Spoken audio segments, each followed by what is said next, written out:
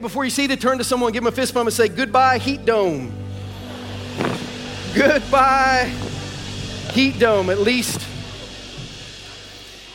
Lord willing, it is gone and will never come back. I know it's going to be hot next week, but man, it was awful last week. Hey, if you are a Journey person, let me remind you, tomorrow begins our week of prayer that kicks off our fall season and our back to school season. We would love to invite all of you to come and pray with us 6 to 7 a.m. Monday through Friday, either here or watching online. A lot of our businessmen, women, a lot of our moms getting their kids ready for school are going to watch online. A lot of our guys that travel are going to listen in the car, but we'd love for you to set aside 6 to 7 a.m. to pray every day this week. And then on Saturday, we're going to pray from 9 to 10 a.m. before we have a big breakfast together out in our atrium. As we begin the fall, we are going to start with prayer. If you say, I've never prayed for an hour before, come tomorrow morning. We'll sing 2 songs. There'll be about a 10 or 12-minute devotional, and then we'll give you some prayer prompts that will help you spend about 30 minutes just talking to God. It will be one of the most impactful weeks of the year, so if you can, please come and pray with us. Let me remind you also, because you have an opportunity here, 2 weeks from today, we have what we call our NFL Kickoff Sunday every year. Casey Wolf will be here. We ask everyone to wear your favorite team jersey. Casey Wolf is here for those who are kids and those who are kids at heart who haven't got your picture with him yet. You'll be able to do that at our 8, 9:30, and 11 o'clock services. This service is not really for our church as much as it's for our church to use to invite your friends. So if you've been thinking about those people who are friends with your kids and you're like, man, that family I think really needs Jesus. I think they really need a good church. This is one of those Sundays that you might be able to get them to a little easier than most. So plan on September 10 to bring somebody with you who loves the Chiefs. It's going to be a fun Sunday as we kind of kick off the NFL season. Hopefully, Zach, the Chiefs are 1-0 that day because they kick off against the Detroit Lions, who are your team. You're going to wear a Lions jersey that day even if they lose, aren't you? Yeah, so we pray the Chiefs are 1-0. If not, Zach, we're going to make you do the welcome, and they're going to boo you right off the stage on that day. So September 10th is a big day. Hey, if you have your Bibles today, Matthew chapter 27 is where we're hanging out in our Bible study text today. We're in week 6 of a series called It Is Finished. And we are marching towards the end of the book of Matthew. We're finishing the book of Matthew. But more than that, we're finishing the ministry, the mission, the life, death, burial, and resurrection of Jesus through this series. Last week, we found ourselves on the morning of Good Friday. Good Friday is about a 12-hour period of time from sunup Friday to sundown Friday in Scripture that Christians call good because of what happened on it. It was good for us, but not good for Jesus. In this 12 hours of time, Matthew gives us as much details of what happened on this day when the sun came up before the sun came down, almost more than anyone. Matthew gives us 61 verses in this 12-hour time period. Mark gives us 47. John gives us 55. Luke gives us one more, 62. But Matthew really helps us understand this 12 hours of time. Last week, we were at roughly sunup to plus 3 hours. So 5:30, 5:45 a.m. to maybe 8:30, 8:45 a.m., 6 to 9 a.m. Last week, we walked through the first 3 hours of Good Friday, and we learned what Matthew wanted to tell us. We learned about Judas's death. We learned about Pilate's contemplation and his passive kind of spiritual movement. Last week, we learned about Barabbas. And we learned that all of us have a cross with our name written on it where our sin has to be punished. But Jesus said, I'll die on that if you don't want to. So last week we learned to picture the gospel through the first 3 hours of Good Friday. Today we're going to look at the next 3 hours of Good Friday because Jesus last week was handed over to be crucified. And today we're going to walk from about 9 a.m. to noon on Good Friday. And then next week we'll finish Good Friday. As we learn today, we're going to see 2 really important things about Jesus. Number 1, we're going to learn that he is and was and continues to be the King of the Jews. This was a messianic Old Testament title for the Savior of the world, the King of the Jews. Let's read a little bit and then let's talk a little bit. We're going to be in Matthew 27, starting in verses 27, going through verses 32, and then we'll talk. It says, then the governor's soldiers, you might underline or circle those 2 words. Those are Roman soldiers who serve under the governor Pilate, took Jesus into the praetorium. I want you to go ahead and circle that word or underline it too. In just a minute, I'm going to show you a picture of where that was so you can kind of wrap your head around this. And they gathered the whole company of soldiers around Jesus. They stripped him and they put a scarlet robe on him. And then they twisted together a crown of thorns and set it on his head. They put a staff in his right hand. Then they knelt in front of him and mocked him. Hail, King of the Jews, they said. They spit on him. And they took the staff and struck him on the head again and again. After they had mocked him, they took off the robe and put his own clothes on him. Then they led him away to crucify him. As they were going out, they met a man from Cyrene, that's northern Africa, named Simon, and they forced him to carry Jesus' cross. Matthew gives us enough information to be able to know exactly where we are in Jerusalem 2,000 years ago. So I want to show you if I can. I'm going to put up a series of 3 pictures just to help you understand where Jesus is. So go ahead and throw those pictures up, guys, if you would. If we were kind of hovering in a drone on the southeastern corner of the Temple Mount, this is what we would be looking at 2,000 years ago. Kind of the southern steps of the temple. Solomon's colonnade is kind of that red-roofed area there. The old Jewish temple, the outbuildings would have been where the Jewish government met. And on the edge, circled in red, is what was called Antonia Fortress. The Antonia Fortress was where Rome set up shop in Jerusalem. It's where they kept their garrison of soldiers, and they put it right on the edge of the Temple Mount because as the place where the Jewish people not only did life and religion and government, it was the place where the most uproars happened, and literally they had a doorway straight to the Temple Mount to kind of suppress any revolution or riot that was beginning. I want to take you to the front door of the Antonia Fortress. Josephus, the Jewish historian, really helps us understand what it looked like. So this would have been walking into the front door of the Antonia Fortress. Just in the bottom corner of that picture, you can still see the Temple Mount there. Matthew says Jesus was in this building, in the Praetorium, surrounded by Roman soldiers, and they're beating him and they're mocking him, and they are calling him the King of the Jews. Now, here is what is fascinating to me as a little bit of a Bible historian who spent some time in the Holy Land. I want to go to the next picture on this slide. This would have been a picture. There's the Antonia Fortress kind of in the foreground.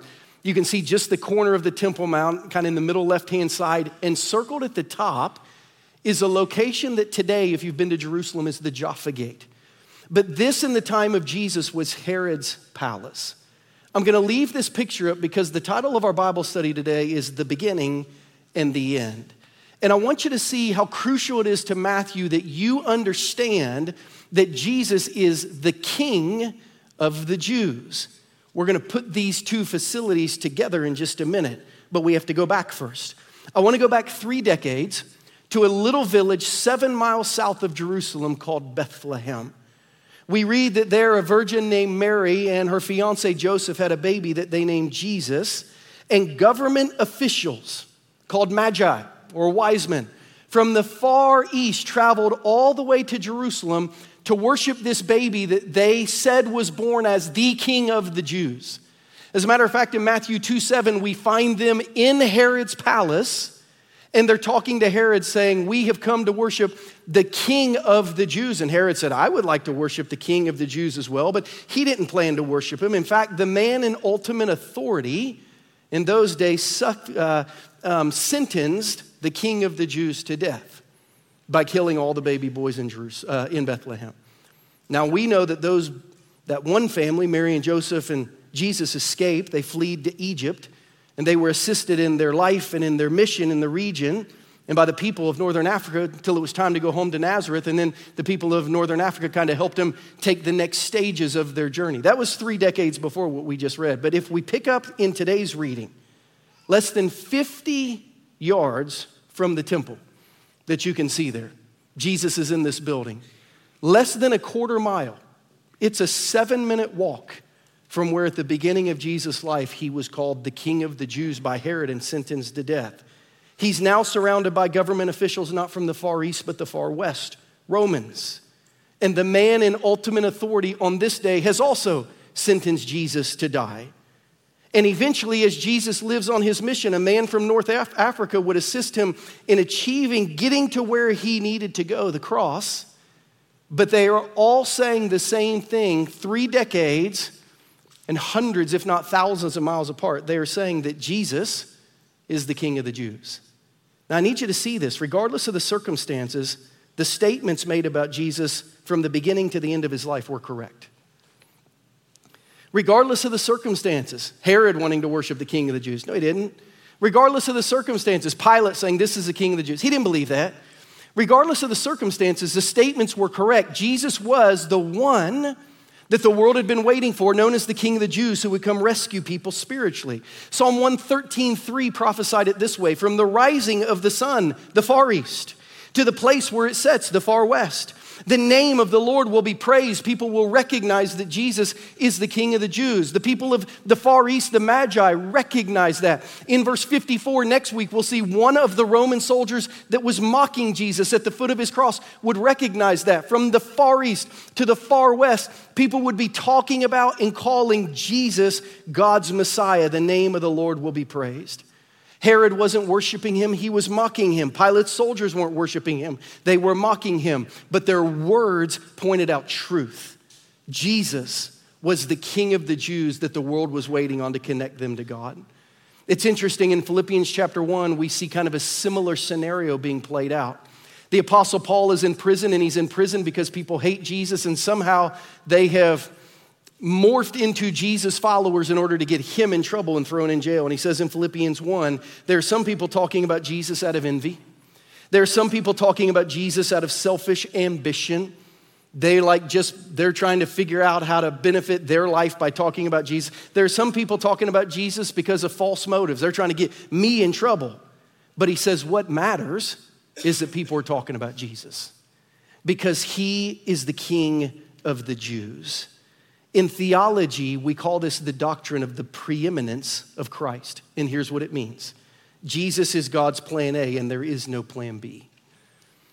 This is what the Bible teaches us. And when we hear Jesus again being called the King of the Jews, we step back in time and forward in time, and we see that this has been God's plan all the time, that a King of the Jews would come and rescue his people and Gentiles, non-Jewish people who would put their faith in him.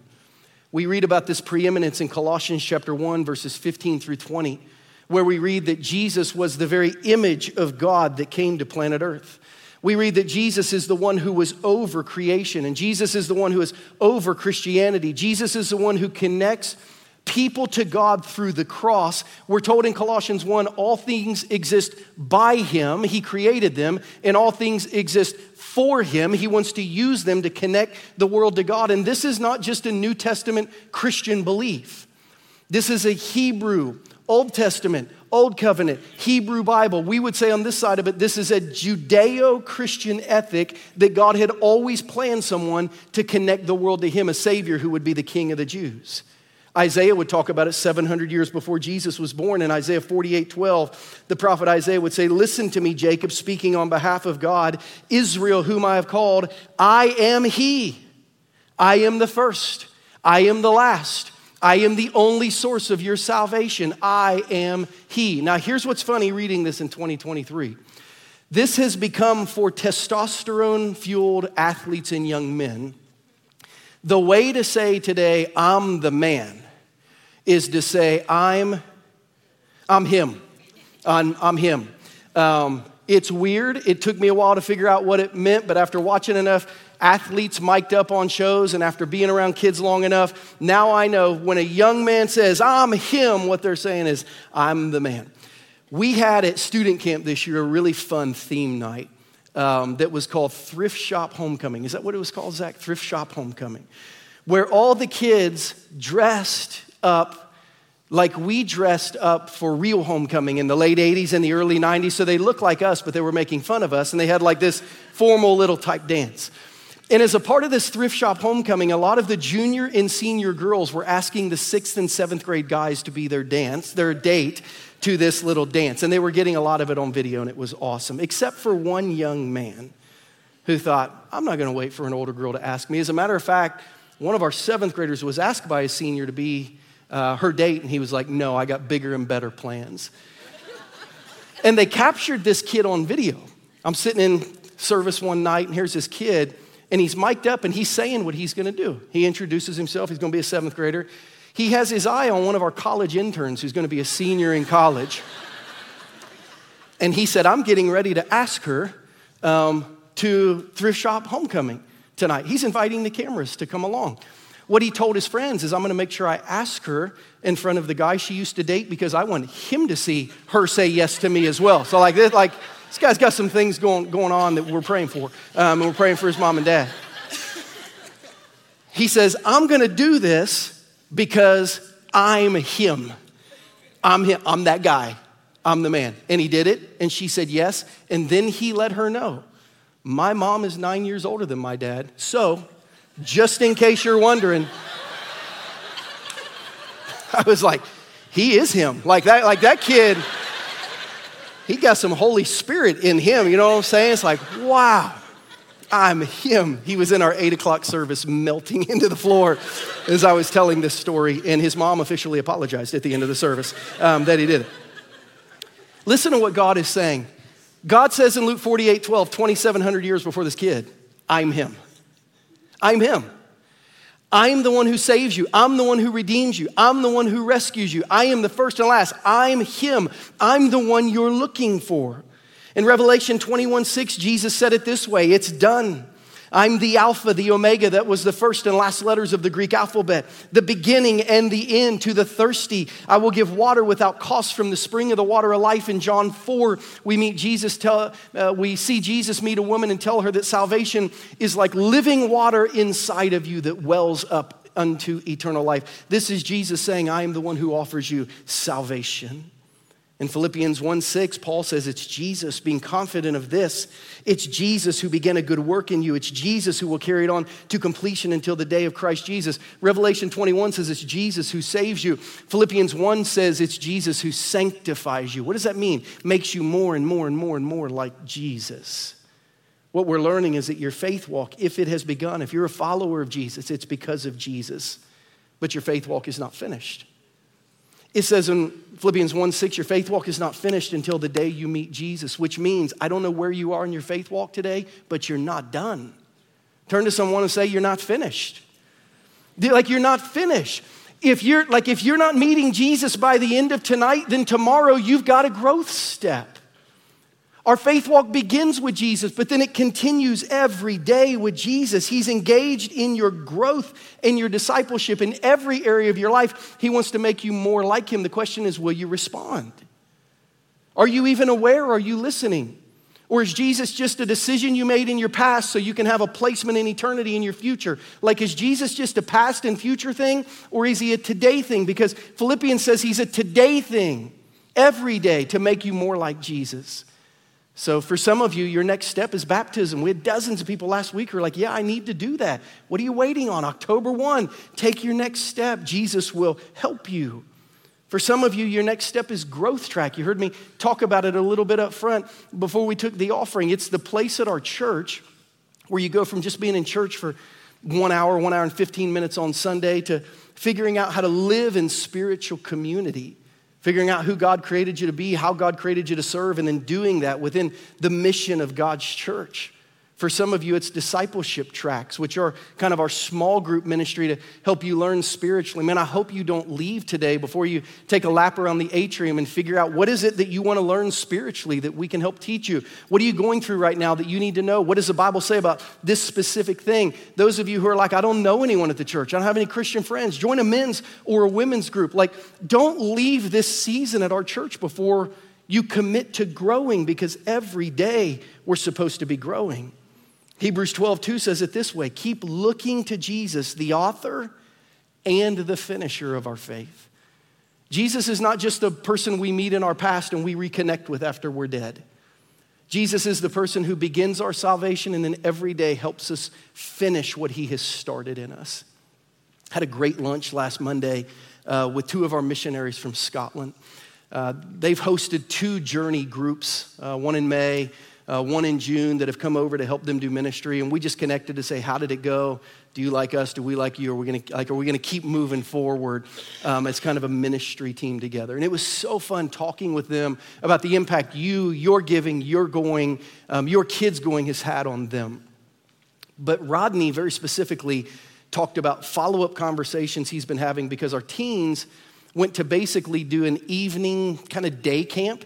After school, they would invite high school, middle school kids to come hang out with them. And they had like 55, 60 kids that would come and hear about Jesus.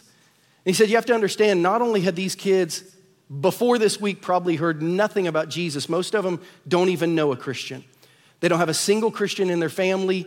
There are Christians at their school, but they've never met one. So he said, the win for us is to be able to tell these kids from America that you're hanging out with, they love Jesus. He said, we don't call them Christians. Because he said the Church of Scotland has drifted so far that Christian means something different in Scotland probably than it means in America. So we just talk about how they love how Christians love Jesus.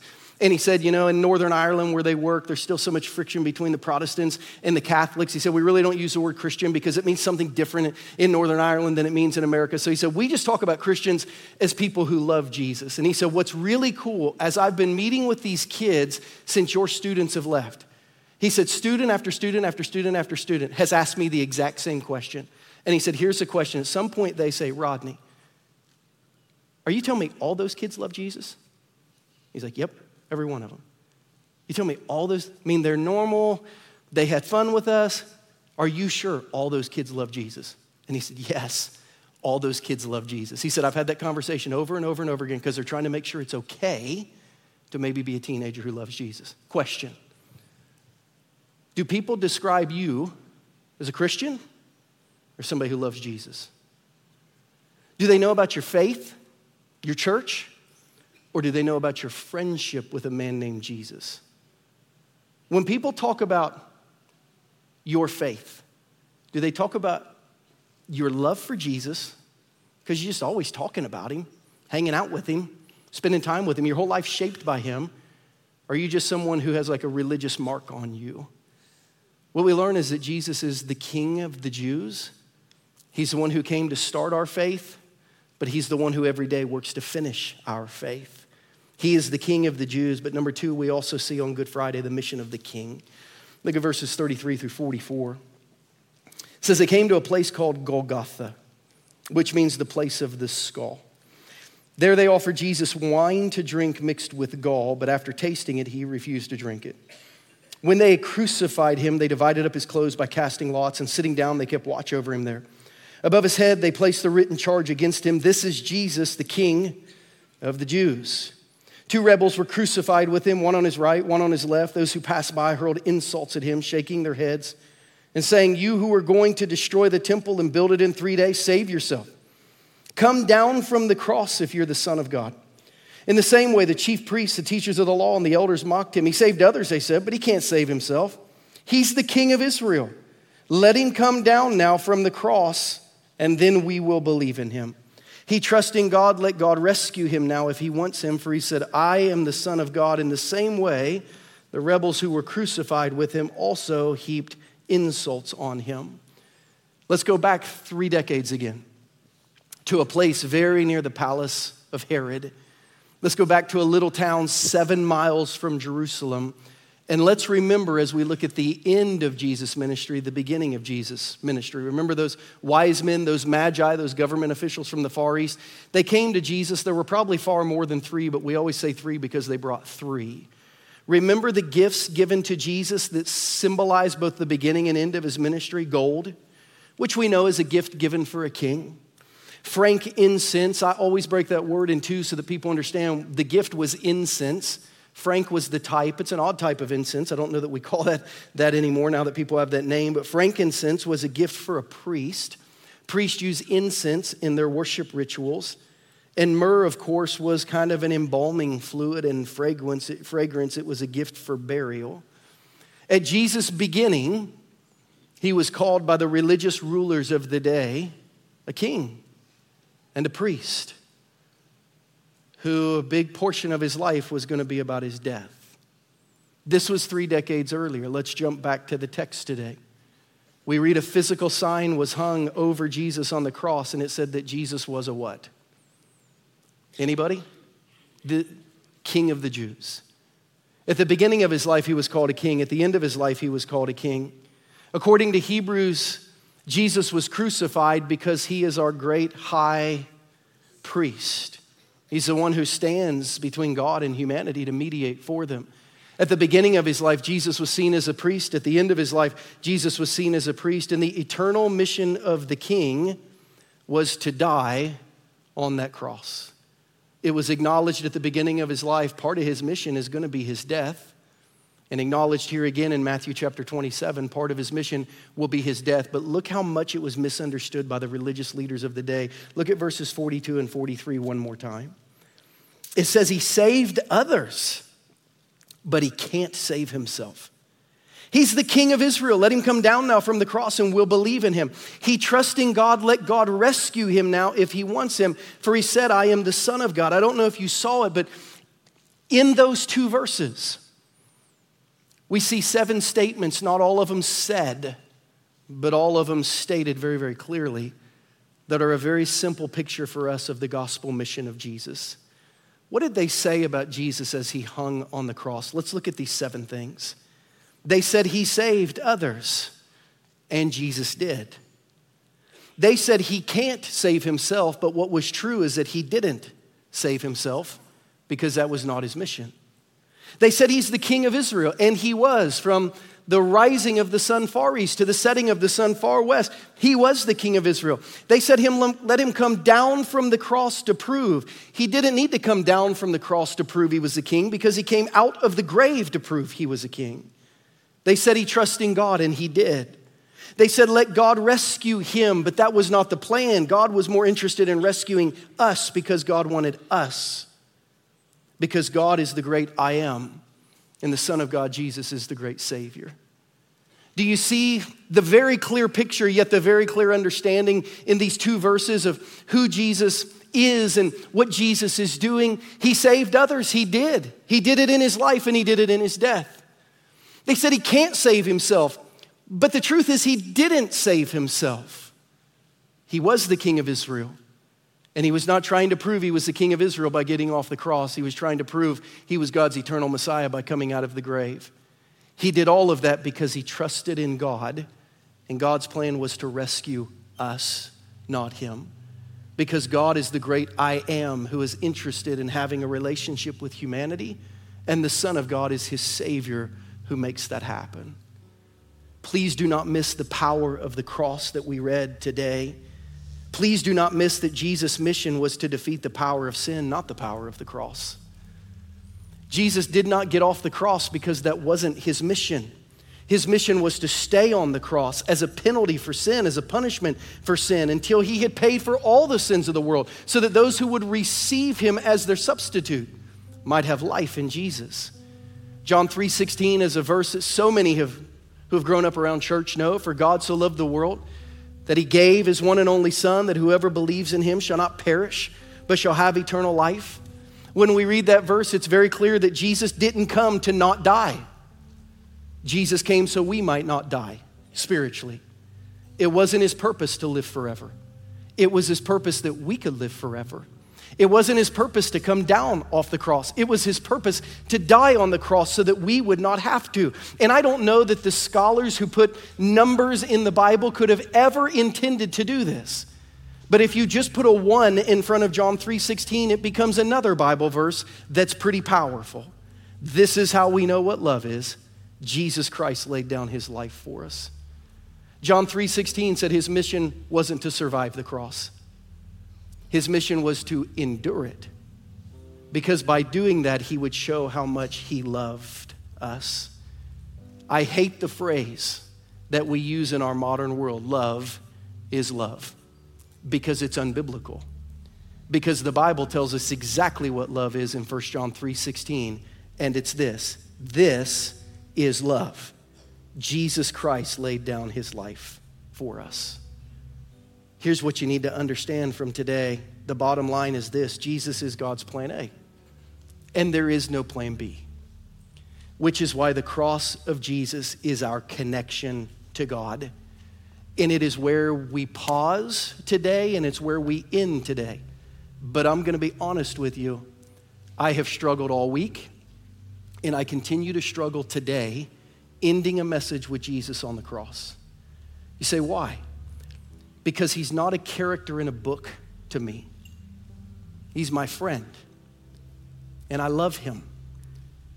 And when I see Jesus on the cross today, it hurts my heart. I wish he would not have had to do that for me or for anyone else, but he did. And I've struggled all week long ending this text in verse 44 because I thought a friend would not leave Jesus hanging there for a week. A friend would at least let him come down and be buried, and then we'll talk about the rest later. It feels unjust for me to just leave him hanging on the cross like this episode of the TV show has ended, and next week we'll pick up the cliffhanger. I don't like seeing my friend dying on a cross. Yet this is where we leave him in today's text as we close this message. Why? Why would we leave him hanging on a cross? 2 reasons. One, according to today's text, the cross is a place where rebels start their relationship with Jesus if they want to. So it's an important place for us. Because the cross is where people who've been spiritually rebellious all their life can stop, repent, and turn towards Jesus. And the cross is where rebels start a relationship with the God of heaven. But the cross is also, I believe, the place where we need Jesus the most. And I believe it's the place where we've been impacted by him the most. Because the cross continues to be not just the place you came to when you were saved. The cross continues to be the place you run to every time you sin. And if you're not aware of it yet, it's probably every week of your life, if not every day of your life. The cross is the place we keep going back to say, God, I'm sorry for this sin. I'm going to have to cash this one in at the cross again. I don't want to pay for it, but I know Jesus is willing. The cross is not just where we came alive. The cross is where we must live to stay in a relationship with Jesus. So today we end with Jesus on the cross. In the early 1700s, there was a young guy whose dad was a pastor, who was a poet and a musician, who liked to write poems and songs about Jesus. His name was Isaac Watts. He became one of the great hymn writers of the historic Christian church. At the time in the late 1700s, you weren't allowed to sing anything but the exact words of Scripture in the Church of England or in the Catholic Church. But the reformers had started teaching people to write poems and music about how the gospel had personally impacted their life. And Watts was one of the first to write songs about the cross and how much it meant to him. And he wrote a song called "Alas, and Did My Savior Bleed?" But the chorus of it remains famous nearly 300 years later. Because it says this, at the cross, where I first saw the light, and the burden of my heart rolled away. It was there by faith I received my sight, and now I am happy all the day. History tells us another hymn writer, about 100 years later, was sitting in a church when they sang this song. Her name was Fanny Crosby. And she said, as the words of that song poured over her soul, at the cross, where I first saw the light and the burdens of my heart rolled away. It was there by faith I received my sight, and now I'm happy all the day. She said, as that song was sang, I realized for the first time in my life, the only way I could let go of my past was if I grabbed hold of the cross. And in that moment, salvation flooded my soul. What has God said to your heart today about his cross and your need to live there and to stay there and to be there? As our reflection questions get ready to scroll this morning, the first 2, I'm going to give you a tip for so you can get your head ready. The first one is this: the cross is a place where sin is forgiven. What sin, what stain did you walk in with from this week of life that was hard spiritually, that you need to take to the cross and exchange for forgiveness? You can do that in this room this morning.